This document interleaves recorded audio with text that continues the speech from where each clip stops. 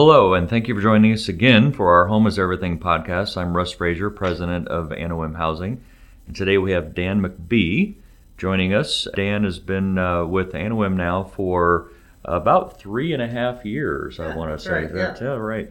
So, and Dan's a program manager working with our program folks and working with a very, I think, a unique individuals and population of people that have come to Anawim with a unique set of opportunities and challenges.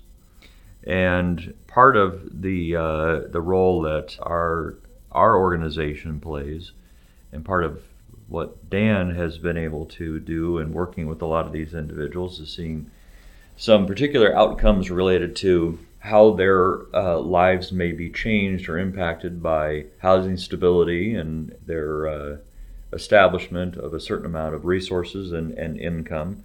But I think there's a lot of other things we want to talk about beyond that. But Dan, first, welcome, and then thank you for that. And also, can you maybe talk a little bit about what it means for stability and income?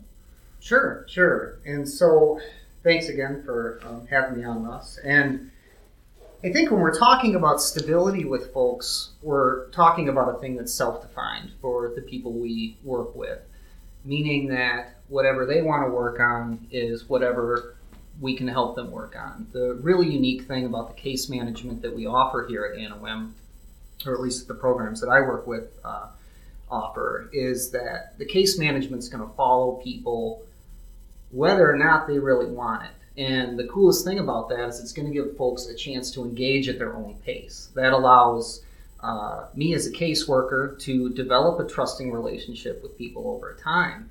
And through that trust, the folks that we work with are able to engage on things that they want to engage with, see that we're going to be consistent, and that allows us the opportunity to kind of nudge them certain ways or another because we're working on the things that we want to work with, that they want to work with, I should say. So what we can do with that a lot of times is if they're looking for income, we can help them with employment opportunities. We actually have someone on staff who's able to get them connected with that. That's an awesome thing. And what we're also able to do is we have a couple people, me being one, who are what's called SOAR trained. And what that means is we are able to kind of look and see to Social Security to show that these are people who have been disabled. I mean, people, for the most part, especially in Iowa where it's cold, you're not going to choose to be out on the streets for 10, 15 years like we're seeing these folks. There's something else going on. But that thing that's going on a lot of times is covered up by drug use, alcohol use, other substance abuse. Let's get some sobriety in there, show that those mental health conditions always existed, even when they were kids, or this never changed. The fact that they're not using or drinking anymore, they're still having these problems. And when we can show that, we can show that they are disabled people and they would have a difficult time making enough money to survive. And so those are things that we're able to do to help people improve their income here at Anawim. Okay, so let's talk about disability then a little bit further. So can you talk about maybe what some of the diagnoses might include that would characterize an individual to be disabled, and then really what is that disability, or what is the impact of that disability may have on them, on their ability to lead what might be termed a successful life? Well, I mean, when we're talking about being disabled in the sense of the way that our funders want it to essentially be defined as, is it's a condition that is persistent and not expected to recover from. So that could be substance abuse, that could be, a lot of times we're dealing with folks with personality disorders. Mostly we're dealing with folks who have a primary mental health diagnosis, but as we see that people advance on in age in our programs, we start to see more physical disabilities manifest, just because you're having a hard time taking care of yourself well if you're living out in a tent in the woods. And so disability doesn't necessarily mean that they qualify for benefits. But these are things that can affect people's abilities to connect with others. We see a lot of folks, just the way the referral system works out here, we see a lot of folks with bipolar disorder, a lot of personality disorders, and and just as I don't really believe in personality disorders. I think those are just ways that people learn to cope with what's happened with them in their lives. But sometimes those ways that people have learned to cope make it very challenging for them to fit into a traditional work environment. They have a hard time trusting people. There's some people, it can take me months or even years to develop a trusting relationship. But introducing that back into someone can really help them find a way to get what's called substantial gainful income. So what becomes, you mentioned just some of the challenges of establishing that trust, rapport, and relationship. What can you point to some of the things, that have been challenges, or what are some of the barriers that folks may put up that create that block to help them get to that next level of success for them? I think it's really, as far as being a caseworker, it's being flexible and thinking about ways that we can be consistent and think about things, I hate to use the term, but that are outside of the box. I'll give you an example. I was working with a guy, he was paranoid, he didn't trust anybody, he was convinced that people were breaking into his apartment right after he moved in. And just as an aside, he's a traditional success story. I was able to work with him, get the trust involved, and we were able to show that he had some personality disorders, and we got him on Social Security, which is awesome. But starting out, to get him to trust, he said, people are coming to my apartment all the time. They're not, but I said, okay, here's the deal.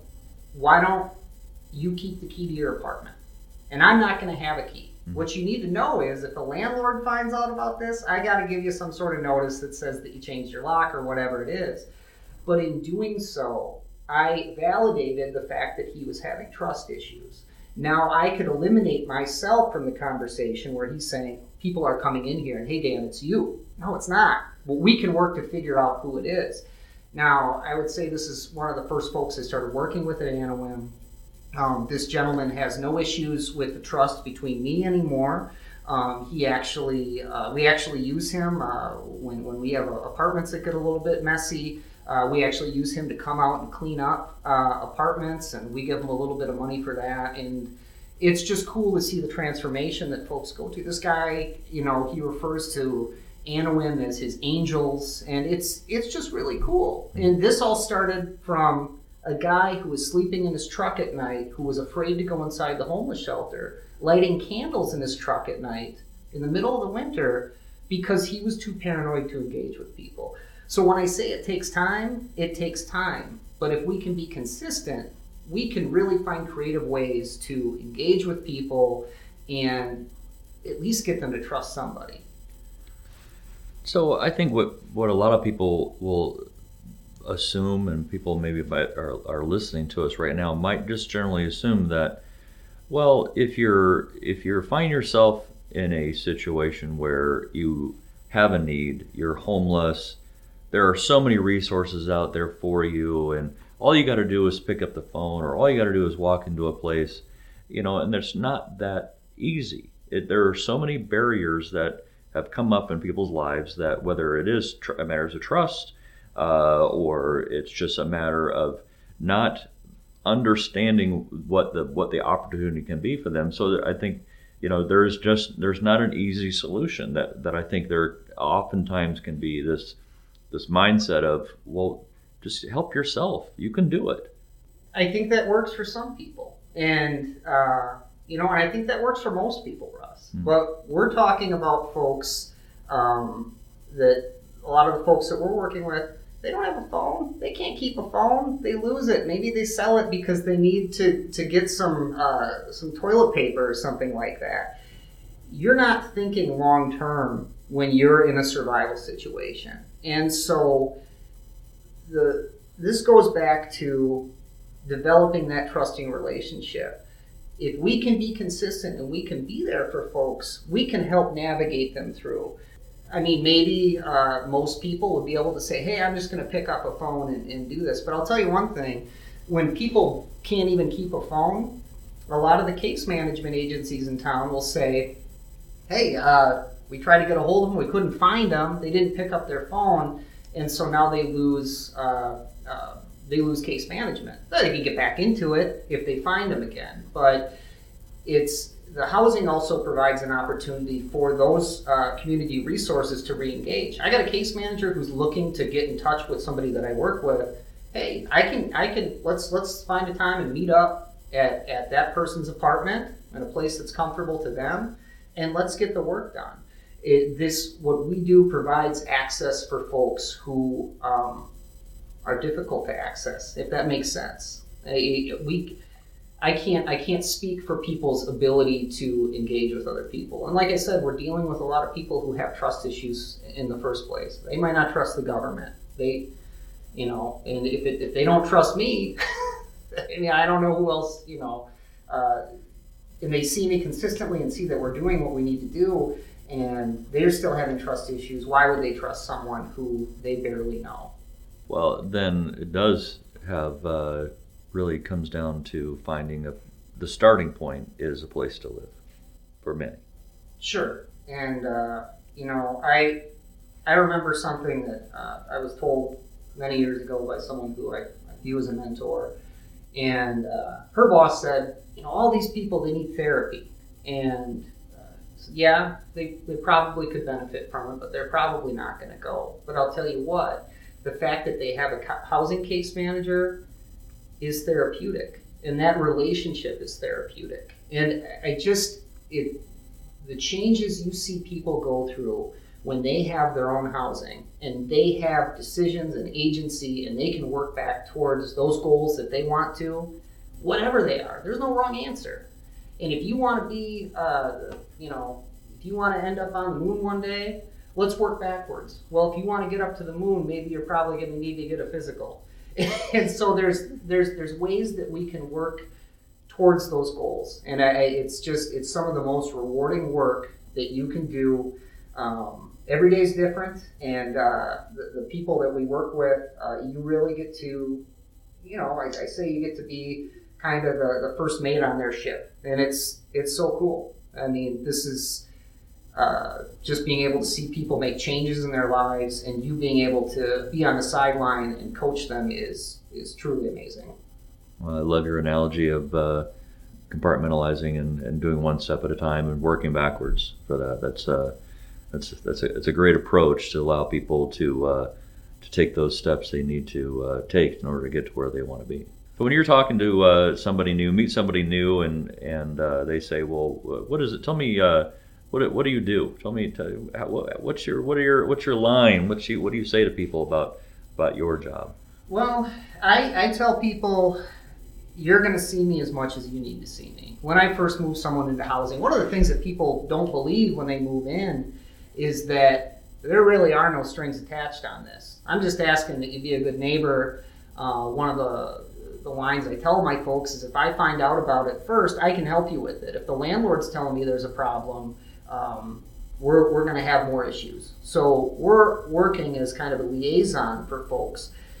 I go back and I engage with the people that they want to engage at. I also try and respect people's autonomy, thinking how I would want to be treated if I had a caseworker. Maybe that's not something I want to share with everybody.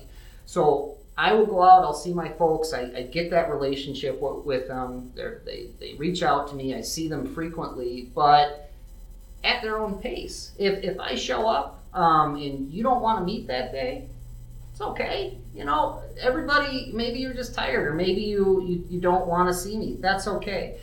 But as long as I'm consistent, that will start to develop trust. I tell my people, you don't have to like me, and I hope that they do, but I just need you to know that when I say I'm going to do something for you, I'm going to do it.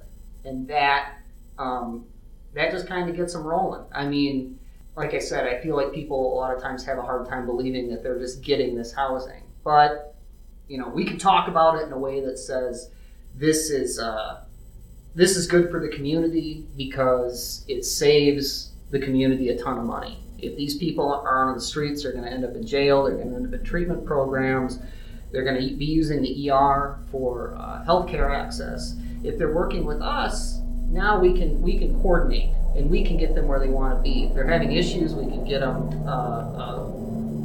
the right point of entry to any social system that they need to be at. And I think that's going to saves the community money. And then on the flip side, I can tell people who maybe look at it from a different way, well, we're doing the right thing. From my perspective, housing is a human right, and that's the right way to approach things. Some people might not feel that way. Well, I can come back and I can say, but this saves everybody a ton of money. So what we're doing, I think, it's kind of a win-win. Is there something better out there? I think so, but I don't know what that is yet. I mean, at this point, we're still spending money to save money, but this programming, I know for a fact, changes people's lives. Dan, thanks so much for sharing your story with us, and I want to thank everyone for joining us today for our Home is Everything podcast. Thanks to Dan McBee for your story today, and we look forward to sharing more stories about Anawim Housing very soon.